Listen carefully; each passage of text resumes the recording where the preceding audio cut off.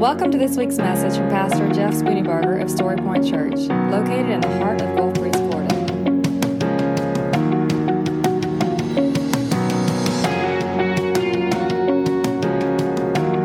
And now, here's Pastor Jeff Spooneybarger with this week's message from Story Point Church. So we're talking about holiness. We've been talking about holiness for a number of weeks now, and we're going to continue with this aspect of holiness in Revelation chapter 5 today. You know that very last song that we sang? Kevin was talking a little bit more about that at the end, that I surrender all. And the very idea of surrendering all is a holiness issue.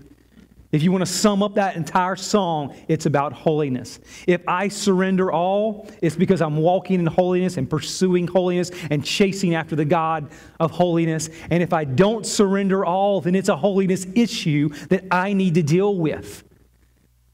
So for weeks now, our foundational verse has been Leviticus 19:2, where God gives us command to be holy as He is holy.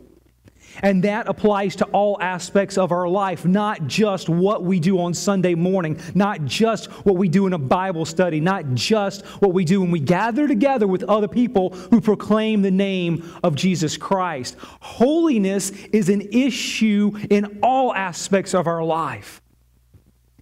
Now, I've spent some time, as we prayed over Terrell, one of the things that I've spent time with him over the last year is this pursuit of holiness and asking right questions. And I can tell you, based on conversations with him specifically, that their move is partially based on asking right questions, such as, God, what do you want us to do with this next phase of our life? So it's a holiness issue whether or not we even ask God questions. The holiness issue of God deals in all aspects of our lives. Our church, our finances, our time management. Everything in life is a holiness issue, or it's a surrender to the holiness of God. If I'm walking in holiness and purity, then I am in sync with the holiness of God. If I'm living in despair, if I'm not making wise choices, if I'm not listening to the voice of the Holy Spirit of God speaking in my heart, life, and directing me, then that is an holiness issue that needs to be resolved. We can also say that's a sin issue. Now, we don't want to really talk a whole lot about sin because that's that bad thing. Holiness and sin are counter opposites, though. When I'm walking in holiness, I'm walking a pure lifestyle. When I'm not walking in holiness, then it's an issue. It's a sin issue where I'm not pursuing the ways of God, the things of God. And as I've mentioned to you in the past, we have created this mentality that church stuff is sacred and of God, and things in the rest of the world is not sacred, it's secular, and that's not of God. And that's a lie that I think actually came from the evil one himself, to confuse us into thinking that some stuff is holy, some stuff is worldly. The worldly stuff is just what it is, and we're to focus on the holiness. But the holiness applies to all aspects of life. Everything falls under that. Our interpretation of sacred and our mindset around holiness. And what's secular? There's no difference. And so for the last few weeks, we've been digging into this holiness foundation because this is foundational. This is foundational for the way that we live our lives. This is foundational for the way we live in our church. This is foundational based on the direction that we go as a body of Christ. This is foundational of every single decision that I make every single moment of every single day. Because it's when it's in tune with God, there's this in tune with holiness. When it's not in tune with God, it's not in tune with holiness. Therefore, it's an issue. And so we looked at Leviticus 19:2 as the foundational verse for this time that we're investing and thinking and processing about holiness. Be holy as a command, because I, the Lord your God, am holy. A command from God Himself. So we spent some weeks looking in and digging into that, and now we've taken a little bit of time to look at the vision in the body, out of the body, we do not know, that Isaiah experienced roughly 3,000 years ago, and that John experienced roughly 2,000 years ago. And 3,000 years ago, Isaiah the prophet had this vision in the body, out of the body, we don't know, but he ascended to the throne room. The foundation of heaven itself shook because of the truth being spoken, being chanted, being sung by these indescribable six-winged creatures called seraphims that we've tried to imagine, that artists have created renditions of for nearly 3,000 years now. We still don't know exactly, but one day when we get to the throne room, each of us will with our own eyes see these indescribable creatures that are gathered around the throne nonstop, 24 hours a day, 7 days a week as we understand time, proclaiming the glory of God. And in Isaiah's dream, vision, he saw these seraphim crying out, "Holy, holy, holy is the Lord God." All of creation declares His glory. And then Isaiah, setting that foundation 1,000 years later, John having a similar type of experience. It's a revelation of Jesus given to John that we apply to our lives today in 2019. And we apply this as a lifestyle. And John went to that same throne room. His vision was a little bit different. His idea was a little bit different. In his finite mind, trying to describe an infinite, undescribable situation, did his best to write down the miraculous that he visioned. And he visioned these seraphim gathered around the throne, crying out, "Holy, holy, holy is the Lord God Almighty, who was and is to come." And between those two revelations, we see this revelation that God exists and all of creation acknowledges it. And then John's vision that all of creation it cries out, "Holy, holy, holy," and it intercedes time, was, and is to come. Time has no limit toward the holiness of God. Truth has no limit toward the holiness of God. It's all tied around that holiness aspect.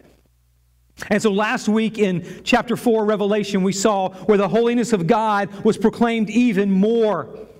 And these 24 elders are gathered around this throne, and they're worshiping the King of Kings and the Lord of Lords on His throne high and lifted up. That very same throne that shoots out lightning and blinds us.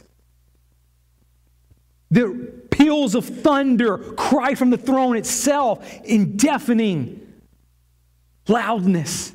And the rumbling coming from the thrones very shook Him to the core of who He was. We see that happening. And these 24 elders gathered around the throne with the seraphim, and they're crying out to the glory of God the Father. So today, that's where we pick up in Revelation chapter 5. And I want us to spend some time in Revelation chapter 5 looking at the holiness of God, looking at the holiness of Jesus through these lenses that we've been given. So if you would, look at Revelation chapter 5. James, can I get the clock thrown up there for me, please, sir? So Revelation chapter 5. Verse 1, John speaking, he says, "I saw the right hand of the one seated upon the throne, a scroll written in the front and back, sealed with 7 seals." So in this moment, imagine that you're back in that throne room with John. You're looking at this through the lens of John, through the description of John. And John sees the Father sitting on the throne, high and lifted up. He says the one, capital O-N-E, sitting on the throne. He's talking about God the Father. God the Father through this entire time is sitting on the throne, being worshiped, being exalted, being proclaimed truth over. And He's sitting there in that power, in that seat of authority. And He's continuing to sit there. And John sees in the right hand of God the Father Almighty, sitting on the throne is a scroll in His right hand. And on the scroll is 7 seals. And it's written on the front and on the back. How he knew that without seeing it, I don't know. But he saw this scroll and he knew that there was words on the front and words on the back side with these 7 seals on it. Now, we're not going to spend a lot of time, hardly any time, matter of fact, no time today, talking about that. With the exception of what's written right here, because that's what the next several chapters of Revelation deals with. And we're not jumping into that, because what we're focusing on is what's happening, what's being proclaimed, what's being spoken around the throne right now and how that applies to our life and how we walk out holiness based on that.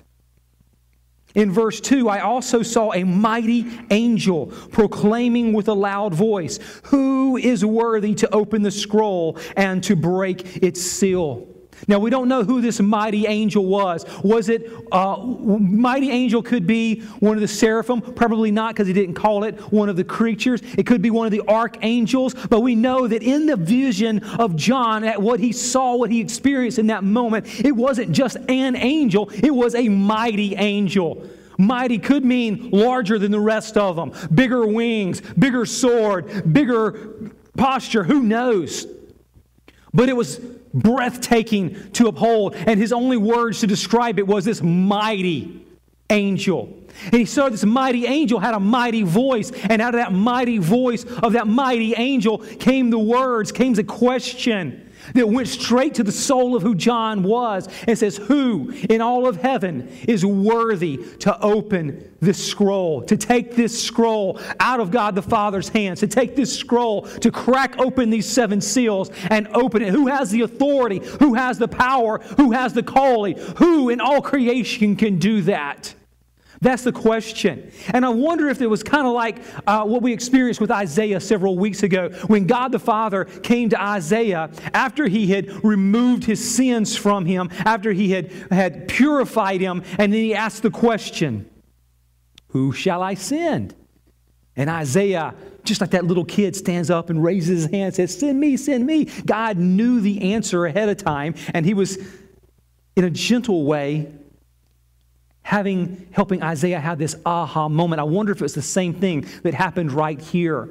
That God already knew this. God the Father already knew this. The angel even knew this. So the angel, trying to make a point toward John, because this is a revelation of Jesus given to John to give to us, he's like, "I want to give you the answer to the question I'm about to ask you. Who is worthy in all of creation? Who is worthy in heaven or on earth? Who is worthy to take this scroll from our Father in heaven, the King of Kings and the Lord of Lords, and open it up?"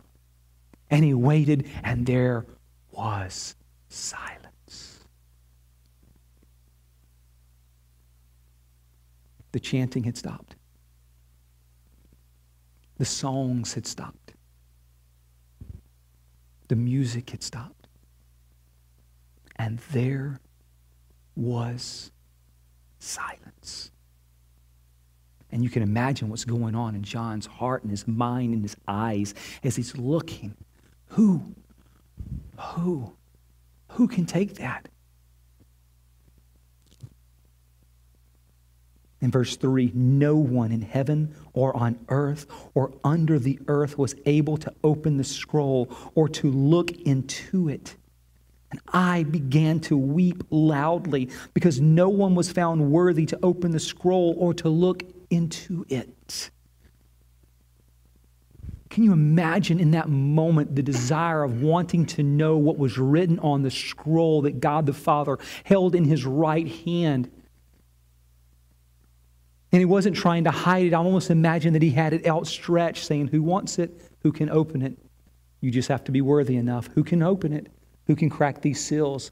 You just have to be pure enough. You have to be holy enough. You have to be like me, because this is my scroll. I'm the one that sealed it. So you have to be purified like me." And of course, no one in heaven is equal to that task except for one. In verse 5, then one of the elders tells me, "Stop weeping, stop crying. Behold, the Lion of the tribe of Judah, the Root of David, has triumphed." Now, I think we all know the answer to this question, but I'm going to ask the question anyway and see what your response is. Who is the Lion of Judah, the Root of David? Jesus. Very good. It's Jesus. He is the Lion. One of the descriptions in the Scripture that testifies to who he is, the Lion. He's from the tribe of Judah. He's from the root of Jesse, the root of David. It means he came from that lineage, that he's from that family tree, from that family line. They acknowledge who he is and where he came from. Behold, the Lion of the tribe of Judah, the Root of David, has triumphed. He is worthy to open the scroll and its 7 seals.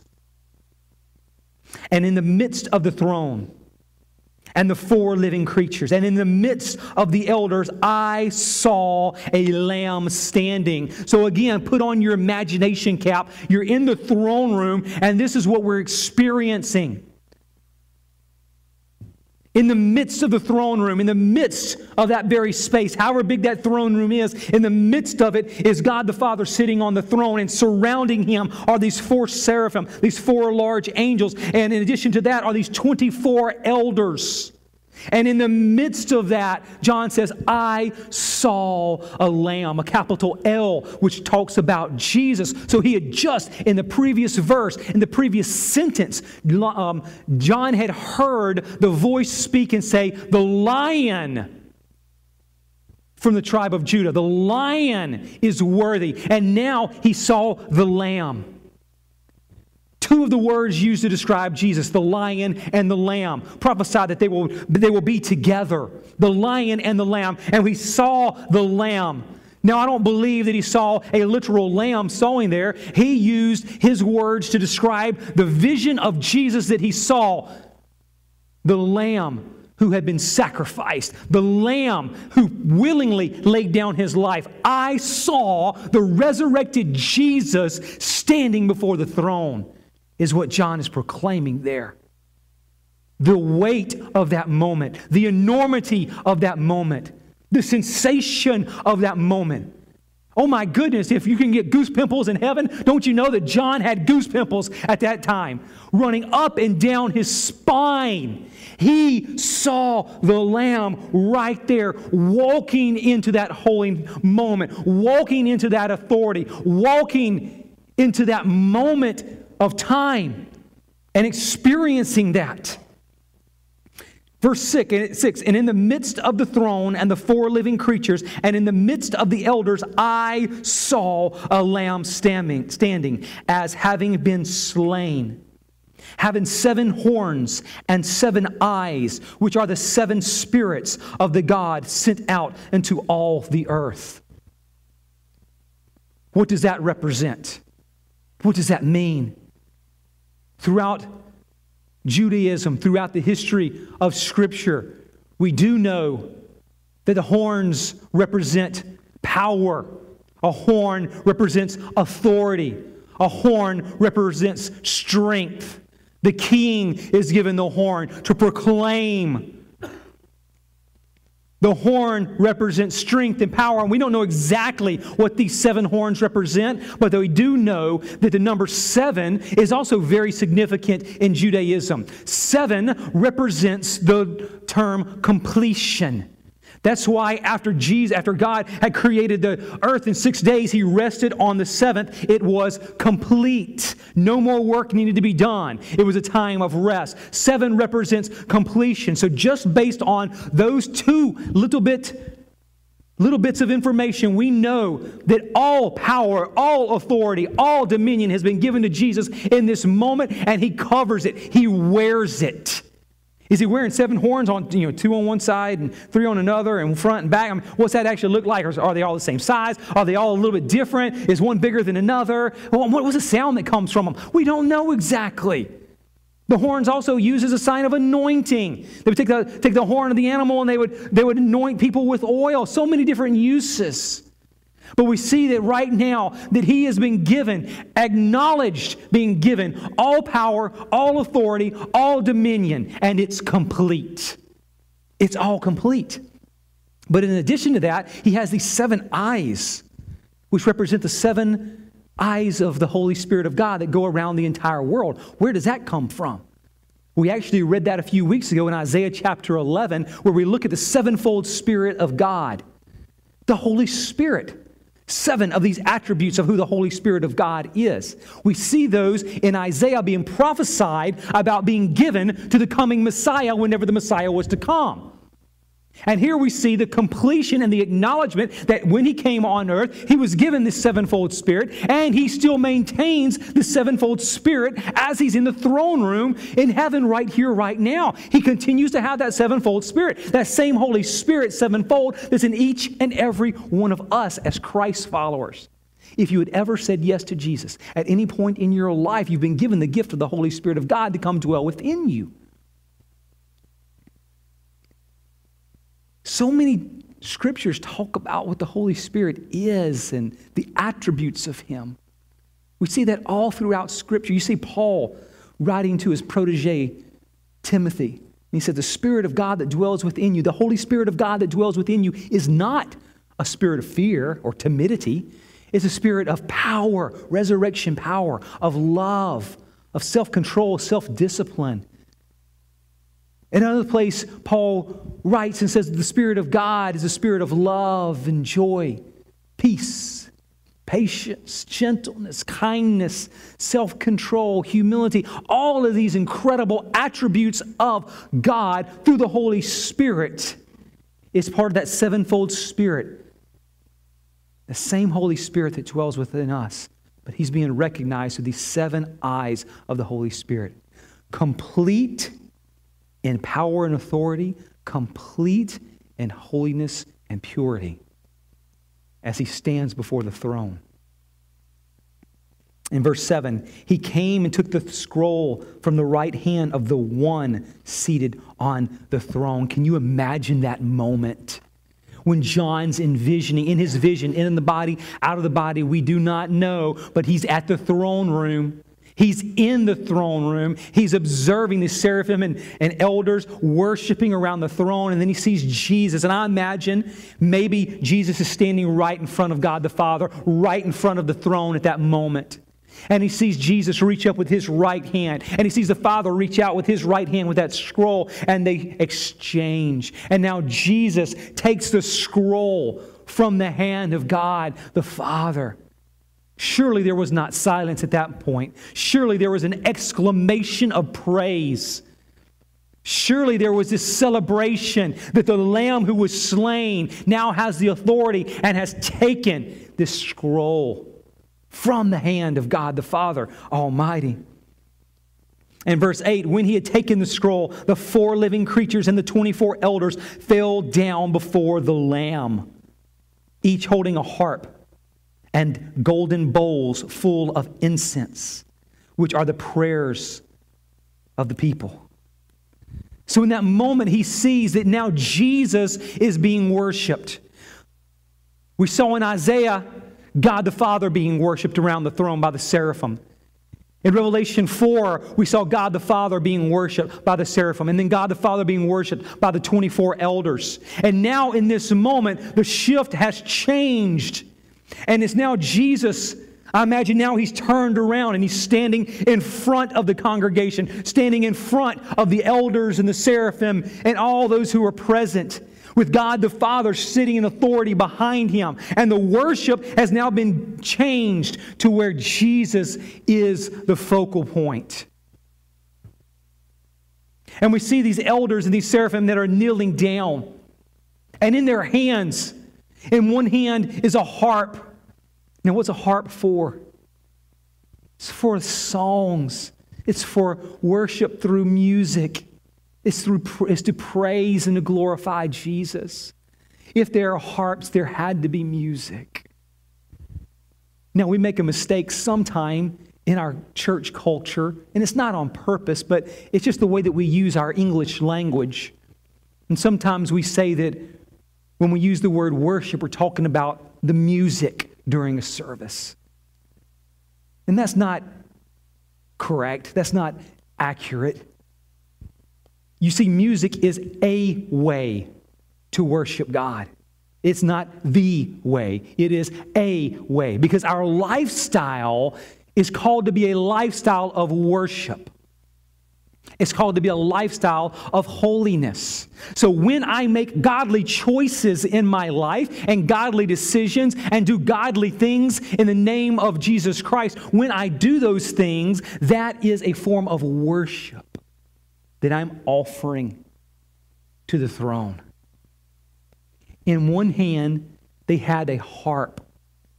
But I want you to see what they had in the other hand.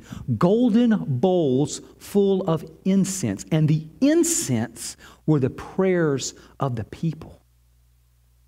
Now, no one knows exactly what that looks like, but when we look at Jewish tradition, one of the things that we know is that the Jewish tradition believes that when they offer a prayer to the throne room of God, that it turns into a sweet fragrance of myrrh and frankincense. You remember both of those things were given to Jesus by the wise men when they came and visited Jesus. Frankincense and myrrh. And so in the throne room of God, the Israelites believe that when their prayers are offered, that is a sweet fragrance around the throne room.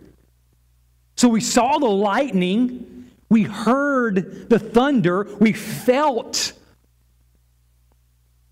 the majesty being displayed from the throne itself. Now there's actually a scent that's in the heavenlies as well.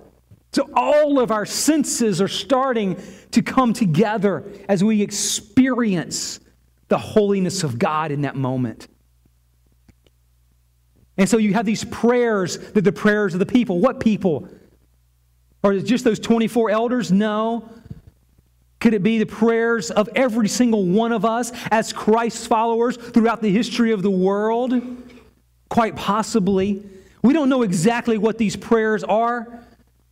But I tend to believe in my heart that these are the prayers that we offer in humility and humbleness and sacrifice and lay them at the foot of the cross, lay them at the foot of the throne. That these prayers for more, these prayers for healings, these prayers for the miraculous signs and wonder, these prayers for more of God in my heart and my life, these prayers of salvation, all of these beautiful prayers that impact the world are offering a sweet, sweet fragrance in the throne room itself. And it's not just our prayers, it's the prayers of all the saints that have gone before us. And I do believe that it's the prayers of every single Christ follower yet to come. That even 2,000 years ago, and this is just me, I can't back this up necessarily biblically, but I believe, based on that the prayers, incense that he was smelling 2,000 years ago are the very prayers that we're praying in this very moment. How incredible that would be. That our prayers are syncing up with the prayers of the saints that have gone before us. How beautiful is that? And what does that look like? In verse 9, and they were singing a new song. And this is a song directed toward Jesus. Remember, I've mentioned let's start over again. I mentioned a moment ago that the prayers in Isaiah and so far that have been chanted and proclaimed in Revelation have been toward God the Father on the throne. This one is toward Jesus, who I imagine standing before the throne. And he says, "You are worthy to take the scroll and to open its seals, for you were slain, and by your blood you redeemed for God those from every tribe and every tongue and every people and every nation." Let's stop there for just a moment, because remember last week we said we didn't know exactly who those 24 elders were, but there's no denying, based on the very thing that they are proclaiming in heaven in this moment, that they know and knew the resurrected Jesus Christ. They are proclaiming truth of what had already happened. That Jesus came to earth, that Jesus walked a sinless life, that Jesus died a painful, murderous death, that Jesus stayed in the ground for a few days and then came back to life, and we're told through Scripture, through the resurrected power of the Holy Spirit of God. And that he walked the earth for another 40 days, and then he ascended into heaven, where in this moment he is still with God the Father Almighty. And John has now visualized that and has seen that, and now he's heard with his own ears this truth being proclaimed in heaven about what Jesus has already accomplished for you and for me. He's worthy because He was slain. He's worthy because of His blood. He's worthy because He redeemed to God those in every tribe and every tongue, every people group, every nation around the world. And you have made them for our God a kingdom and a priesthood, and they shall reign upon the earth. Guys, truth that is being spoken now in heaven is about you and me. It's being spoken and chanted and proclaimed over the truth of who Jesus is, but it's for you and me today. Because what was chanted 2,000 years ago, what is still being chanted today in this moment, is truth about you and me. This is truth about us. Because of Jesus' blood, because Jesus was slain, He's redeemed us from our tribe and our tongue, our people group, our nation. And because of that, He is made for God, the Father, a kingdom and a priesthood that shall reign upon the earth. That's us. You are a royal priesthood. You are a royal, part of the royal kingdom. You are the princes and the princesses of the King of Kings and the Lord of Lords. That's every single one of us as Christ followers. And Jesus' work was redemption for the entire world. That's what it says right here. It's for the entire world. What about those who haven't said yes to Jesus? The redemption was for them. They've just not accepted the free gift of salvation. That's why it's so important for us to tell them, right? It's so important for us to live out a lifestyle of holiness, to live a questionable lifestyle. We are called as Christ followers to live questionable lifestyles.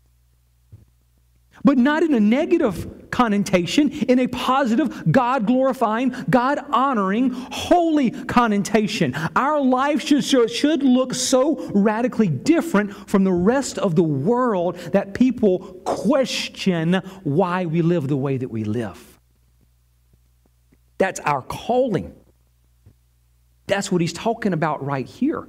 Why? Because He died for all of humanity.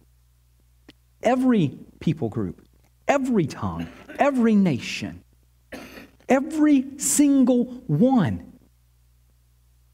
The neighbors we don't like, the bullies at school, the person that tries to destroy my business, the competition, those bad people on the other side of the world that don't like us. You see, this truth is not just for us. It's for the world. But here's the caveat in that. Here's our struggle in the Western world is that we live a casual, comfortable Christianity. Do we not? Do we not live a casual, comfortable Christianity? Christ is good on the good days when things aren't going so well. I don't know. Maybe I'm not really called to be a Christ follower today. It's the way we live our life. I live a passionate, Christ-honoring life when this is going on, but when this is going on, I don't know. You know, I can live a Christ-following life because I come to church on Sundays, but Monday afternoon, that's a different topic. Guys, we have to wake up. As a people, as Christ followers around the world, I'm not talking about just us at this church, so I'm not finger pointing at all.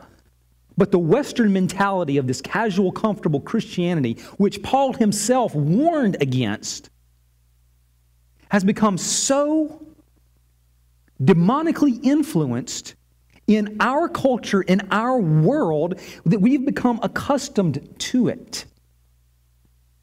And we have to wake up. Because nowhere in Scripture are we called to comfortable Christianity. We're not. Now, that doesn't mean go out and make dumb choices, make bad choices. We're not talking about that. But there's something more than this westernized lifestyle of Christ following. If I do these 6 things and I'm a good Christian, as long as I stay away from these, then I'm okay.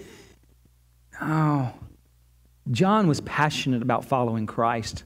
Paul was passionate about following Christ.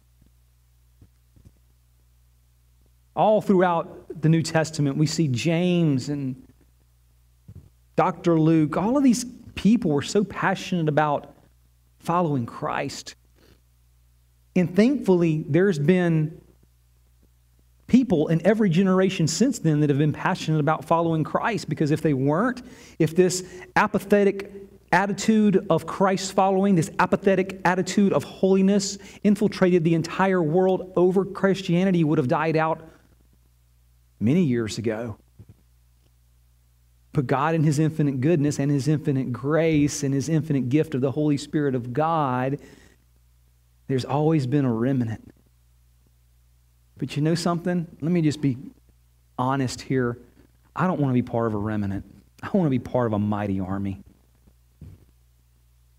Now, I will be part of a remnant if nobody else steps up with me. They don't want to link arms with me, go in and fight with me, do what's necessary with me, then I will stand alone. But I don't want to be part of the remnant. I want to see the army of the living God in flesh and blood, standing firm for the truth in our culture and in our world in this very moment, in this very year. Why? Because Jesus paid such a price to offer us to God the Father Almighty. In verse 11, then I looked and I heard the voice of many angels around the throne and the living creatures and the elders. Their number was myriads of myriads and thousands of thousands. Depending on the translation that you're reading, you may see thousands of thousands upon hundred thousands of hundred thousands. I actually read one translation that was millions upon millions and thousands upon thousands. In other words, the number that of creatures, people, entities in heaven gathered around the throne, worshiping in that moment, was such a large number that John could not comprehend it or even write the number down. It was that large. Now, John had seen some large numbers. You remember Jesus several times had fed 5,000 men plus their wives plus their families. 4,000 men plus their wives plus their families. So he's seen multitudes of 12, 14, 15,000 people gathered together. And he can even write down that type of number. He can comprehend that type of number. In that moment around the throne of heaven, it's like all of creation joined in at that moment. And he got to see that with his eyes. And it so blew him away. It should so blow us away. The number's so massive that our mind cannot comprehend how many people were there. Absolutely spectacular. And this was what was going on in verse 12. They were chanting with a loud voice, "Worthy is the Lamb who was slain to receive power and riches and wisdom and might and honor and glory and blessing." Thousands upon millions upon undescribable amount of people gather around these numbers, worshiping the throne room, worshiping Jesus in that moment, and giving Him all praise, all glory, all authority was given to Him, and worshiped in that moment. And that is the lifestyle that we are called to demonstrate in our lives. Verse 13, and I heard every creature in heaven and on the earth and under the earth and on the sea and everything in them. In other words, everything. Now, I don't know if he heard the rocks crying out in this moment, but we know for sure that everything that had breath to breathe, as we understand it, was crying out in this moment, and they're responding now to both of them. Jesus and the Father on the throne. Because here's the next words that are listed right here. To the one seated on the throne, God the Father, and to the Lamb, Jesus Christ, be blessing and honor and glory and power forever and ever. be blessing and honor and glory and power forever and ever. Be blessing and honor and glory and power forever and ever. To the King of Kings and the Lord of Lords, be blessing and honor and glory and power forever and ever. To the Lamb who was slain, my big brother Jesus Christ, who died for me, be blessing and honor and power and glory forever and ever. To the King of Kings and the Lord of Lords, to Jesus Christ, the one and only, be blessing and honor and glory and power forever and ever. And this crescendo, this building, and it's getting louder and louder. Can you imagine how deafening it must have been in heaven in that moment for John? His ears about to explode when millions upon millions upon millions upon millions, all of creation at one time chanting with a loud voice to God the Father and God the Son, be blessing and honor and glory and power forever and ever. It had to shake. It had to move. It had to humble him. That's what's happening in heaven. And then he concludes this chapter, and the four living creatures kept saying, Amen. And the elders fell down and worshiped. Amen. Amen, because we can't say anything else except, Amen, bring it. Amen, give me some more. Amen, sing it louder. Amen, scream it louder. Amen, say it again. Amen, amen, amen, amen. And there was such an excitement in heaven in that moment. And then we come back to earth and it's casual, comfortable Christianity. Oh, man. Holiness. Now, we can't, because of life, eating and drinking, breathing and working, we can't, in our imagination or even in our voices, say these words 24/7. It's impossible. So why do we talk about this as the holiness aspect of God? Because it's a lifestyle issue. It really is. Everything is a holiness issue. My time, my work, my giving, my finances, my shopping, my education, my choices, my dress, the places that I go. It's all a holiness issue. Have you grasped the foundational truth that God is holy? Period. That Jesus is holy. Period. And that the Holy Spirit is holy. Period. That is the foundation to build upon. Remember, I've told you, the most important part of this building is our foundation. Because if the foundation gives way, the chairs give way, and you have nothing. If the foundation gives away, the walls fall down, the roof caves in. The foundation is God is holy. And we need to remember not just to get it here, because finite minds trying to understand an infinite God's impossible to begin with, so you're never going to completely get it here.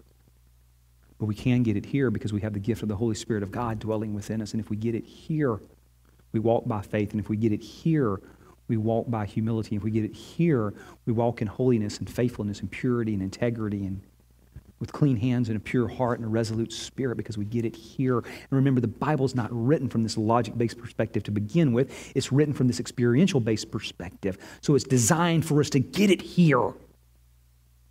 Whether or not I get it here, if I get it here, wow. That's the calling. And that's the more. We're going to stop right here. Next week, we're going to jump in, start looking at some application aspects of this. How do I actually live this out in my day-to-day life? And the reason it's taken so long on the foundation is because the foundation is so critical. And we're not moving away from the foundation. Everything's going to be built in conjunction with and based upon the foundation. So even as we look at walking in holiness and purity from the book of Hebrews, it's going to be based on this foundational truth that God is holy. And that dictates every aspect of my life. Everything. Every choice I make.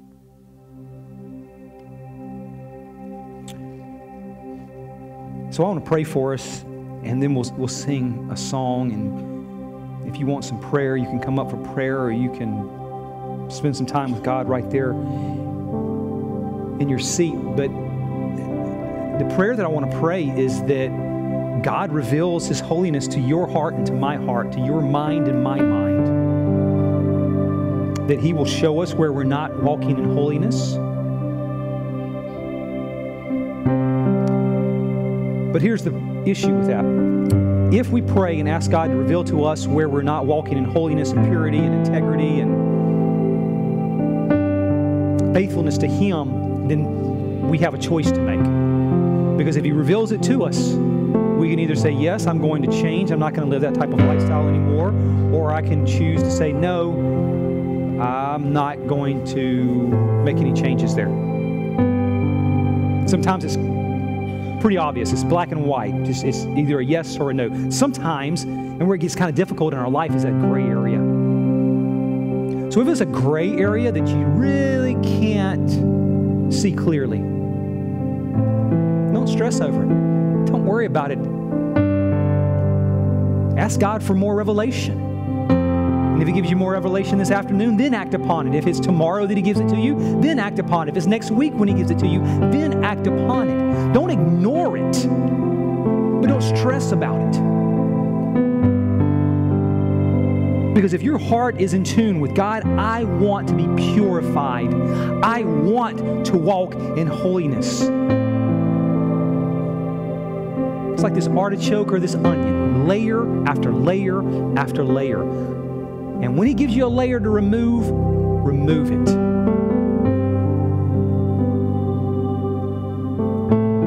And when there's nothing to remove in the moment, focus on worshiping and glorifying Him and joining with the angels and celebrating. Because He is a good, good Father. And He doesn't want you to go out and do a ton of things for Him. What He wants you to be is His little boy or His little girl. Be His little boy. Be His little girl, desiring to imitate our Daddy, who's the King of Kings and the Lord of Lords, who desires for us to be holy as He is holy, and has given us the ability to do that through the gift that He gave us.